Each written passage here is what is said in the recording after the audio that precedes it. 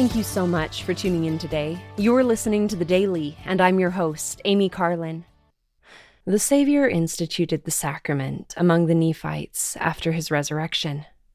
After the people had partaken of the sacrament, Jesus said unto them, Blessed are ye for this thing which ye have done, for this is fulfilling my commandments. And this doth witness unto the Father that ye are willing to do that which I have commanded you. This is something we can remember each time we have the opportunity to participate in this sacred ordinance. When we do so, we fulfill the Lord's commandments, and we witness to our Father in heaven that we are willing to do so. I have been stumbling through sacrament hymns on the piano each Sunday that we are instructed to perform the ordinance at home. While my playing is far from perfect, it has given me a greater appreciation for these hymns. One that I played last week was As Now We Take the Sacrament.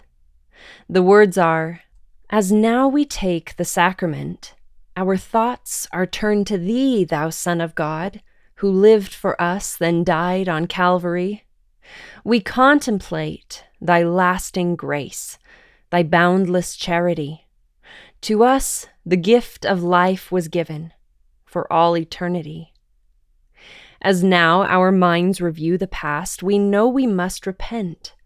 The way to thee is righteousness, the way thy life was spent. Forgiveness is a gift from thee we seek with pure intent. With hands now pledged to do thy work, we take the sacrament. As now we praise thy name with song, the blessings of this day will linger in our thankful hearts, and silently we pray for courage to accept thy will, to listen and obey. We love thee, Lord. Our hearts are full. We'll walk thy chosen way. The Savior both lived and died for us. He gave us the gift of life. He gives us the gift of forgiveness.